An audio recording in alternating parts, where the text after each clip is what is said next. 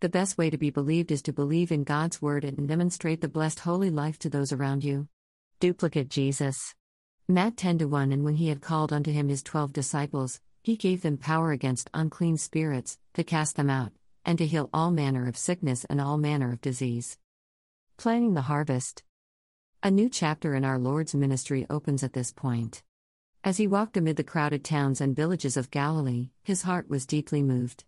His was the shepherd's nature, which, ever forgetful of self, expends its all for the flock. Jesus loved the poor people tenderly. Those vast multitudes were a scattered, harassed flock. Fainted has the meaning of being cast panting on the ground. It was as though they could not move another step. Let us, like our Master, behold, pity, intercede, do our best to send out laborers, and go ourselves, even to a cross, if only we may save. Pray for laborers, and you will become a laborer. Begin as a disciple, and you will become an apostle. Our Lord is King, and if he sends, he gives his signet ring of authority. See Matt 28:18. How little did these men dream that their names would be engraved on the foundations of the New Jerusalem, Rev 21:14. Ref. Esorks. Please support my podcast.